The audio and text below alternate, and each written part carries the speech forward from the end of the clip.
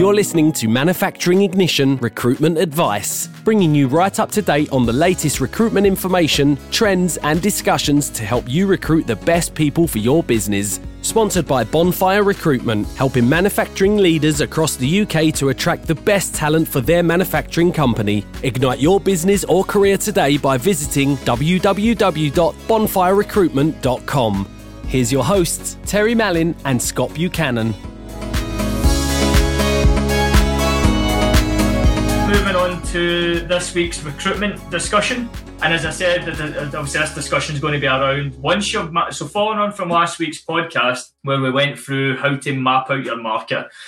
If you are a business owner, a business leader, a hiring manager, you could be any management position within a site, or whoever recruits for a team within manufacturing. It could be HR, internal recruitment, it could be anyone, a production manager, it doesn't matter.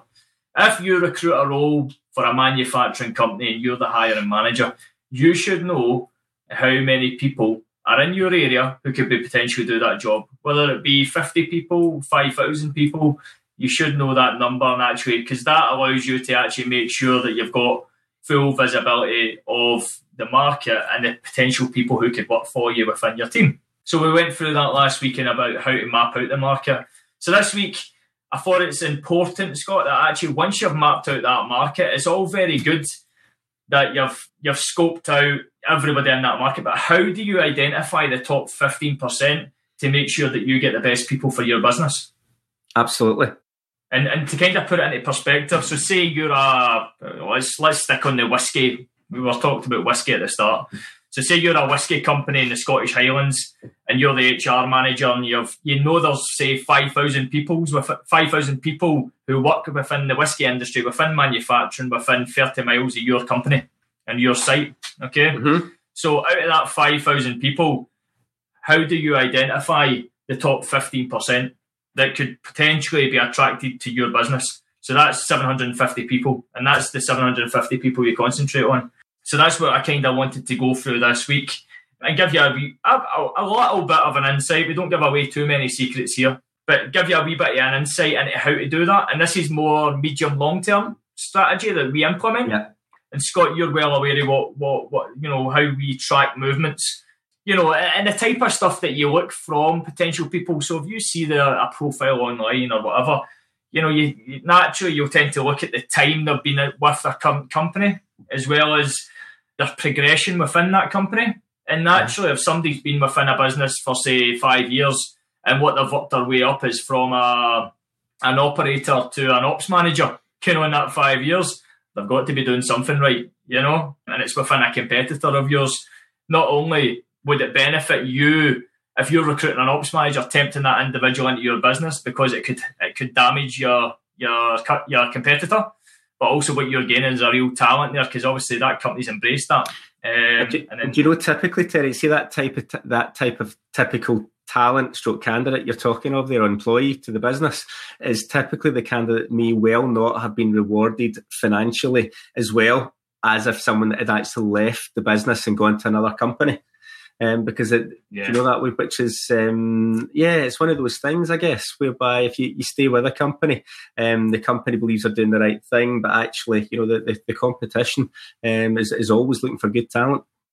Correct, and that'll be a future recruitment minute where we'll talk about retaining. Once we've got the good people in, how do we retain them? And a second area that myself and Scott track is all your awards, your recognition, press releases, anything at all with names, and we gather that information over a period of time, and that's what people should be doing. Hence why we have we mention about awards nearly every week in the latest news, because we're visibly watching them, looking for people and marking it in a notebook. It's not literally a notebook, but on a database, we're actually we know who is doing well over a period of time. A wee bit of a side curve, which might, and this isn't the be all and end all. This is just a wee bit of advice. It's not one size fits all with regards to shoe. It's certainly not that, but it's pretty accurate. There's a consistent trend. What's that? But if you're looking at LinkedIn activity, people who are less active tend to be more busy on their roles, more happy in their jobs. They're not really interested in LinkedIn. They're doing well. They're getting recognised within their company. tends to be when someone has a much higher activity with their platform. It tends to be that they're maybe updating their profile. Okay, if somebody updates their profile, then a lot of the time that means that maybe they're going to be starting to look for a job, or they want a profile up to date for some reason. Okay, yeah. And it might be genuine reasons they just want to update it, but let's be honest, at the end of the day, if I was updating my profile, there's a reason behind it. And that might be a number of different things you're actively posting more, so myself and Scott would keep an eye on that sort of stuff. That doesn't mean that that person is not in the top 15%, because you should know that from before, actually, the historic movements. And then actually looking at, have you had any engagement with this person before? Is this someone you see time and time again, actively applying for roles every single month or every couple of months? Yeah. All of this tracking movements, actually, you're looking for trends where it kind of identifies as how is this person within their working life? Does that make sense, Scott? Yeah, no, it does, Terry. And I don't think this is a super secret, but one of the things about the candidate that's maybe too busy, that's keeping a low profile, sometimes doesn't get the chance to exactly to say what you're saying there, such as update the LinkedIn profile. And the person that's doing all the updating and similar, actually the best piece of talent that a given other employer might be looking for is the person sitting next to them half the time. And it's actually, good recruiters will have an understanding and have mapped out, who's where doing what, I guess. And that's the talent that companies, because they're doing all the graft in the background, that will hit them if they're not getting looked after. So you're absolutely hitting the nail on the head, Terry. Okay, good. So. And as I said to you, we're not going to give you too much secrets. That's a kind of tip of the iceberg again. But literally, if you picture the last two podcasts we went through, you should have mapped out your market. You should know how many people are in engineering, how many people are in production, operations, supply chain, finance, HR, whatever the department might be. You should have now an understanding over a medium-long period, actually tracking movements of who's potentially the top caliber and who's that top 15% of people. Now, what we work on, we work in senior management within manufacturing, and imagine we've been developing this the last couple of years. So imagine you had a system that identifies the highest chance of that person being active and likely to look. So, those people who are inactive in LinkedIn, who are happy in their role, who have quickly progressed their career through a certain business. If you had a system who can identify the highest chance and the highest point, whether any period of time, where that person would be more receptive to receiving a message from you and having a discussion to then encourage that person into your business, would that not be the strongest recruitment tool that you could ever have, rather than just posting an advert on your typical job boards? Definitely. And Scott, if that system can then generate a shortlist of potential people for you for any live roles who are falling into that category from the top 15%, you can then engage the right people at the right time and get them involved in your recruitment process. And it's people who you would never have seen before, who are doing very well in their jobs. However, if the better opportunity comes up and a better opportunity to progress their careers, or whatever the motivation might be, then you can have that discussion. But let's be clear. Let's be clear, Scott. Mm-hmm. Getting to that point is only the first hurdle. Right, you identifying those people, know that at this point they're more receptive to having a message from you and having a conversation. You might have that conversation, but at the end of the day, you still need to get that person interested in the opportunity you've got in your company, which I think next week, what we'll go through is how do you then attract the top people to interview with your business? Yeah. Any input on that, Scott? What do you think? I think you're hitting the nail on the head. You're almost giving away some of our secrets there, Terry. But I think the idea that people, top talent is typically passionate and interested in doing an amazing job at whatever their specialism and what they're doing, and that type of talent, when presented with a better opportunity or a better company and a better opportunity. These are the things that tempt people away. And I guess it's, at the end of the day, all we do is present the opportunities. And I guess at the end of the day, people are quite, receptive to bettering their career, which is what it's all about, I guess.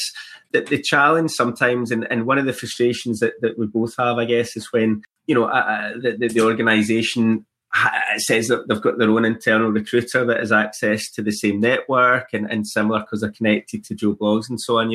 That ends up, that there's maybe a can of worms in there that actually is not true, and that we actually can, it's not just about the name, it's actually about the relationship with that name and obviously introducing into the process and getting through for the right reasons. Yeah, and that's a different topic again, Scott, because, end of the day, it's all good being connected on LinkedIn and being a second degree connection. You need to have authority in the marketplace to be able to even have the conversations. These guys are getting approached day in, day out by everybody in the market. How do you stand out? But that's another topic. That's future down the line. Okay, but guys, when you're listening to this is really good information we're giving you. This is really good food for thought.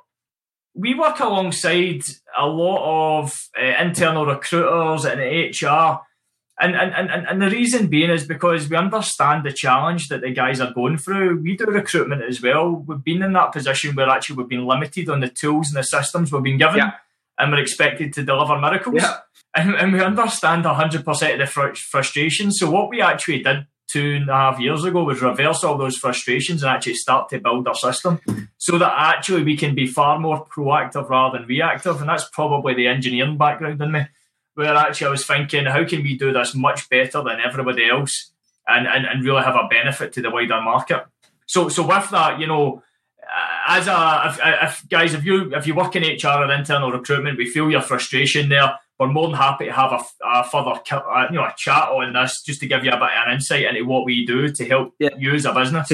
It's complement. I think that's the point, isn't it? It's complementing a given process or a given. And we touched on this in a previous podcast, and I'm not going to stand my high horse again, but I certainly think that working alongside or being part of a given business, for the right reasons, that goes. It's exactly what we're saying there about inclusivity, isn't it? The sum of all parts actually allows a better result, and I certainly we've seen the results of that, and happy to talk with anyone around those topics. Thanks for listening to the Manufacturing Ignition podcast. If you've made it this far, we take it that you enjoyed the show. In return, we'd love it if you'd leave us a rating and review on iTunes. Subscribe while you're there, and we'll catch you for the next episode.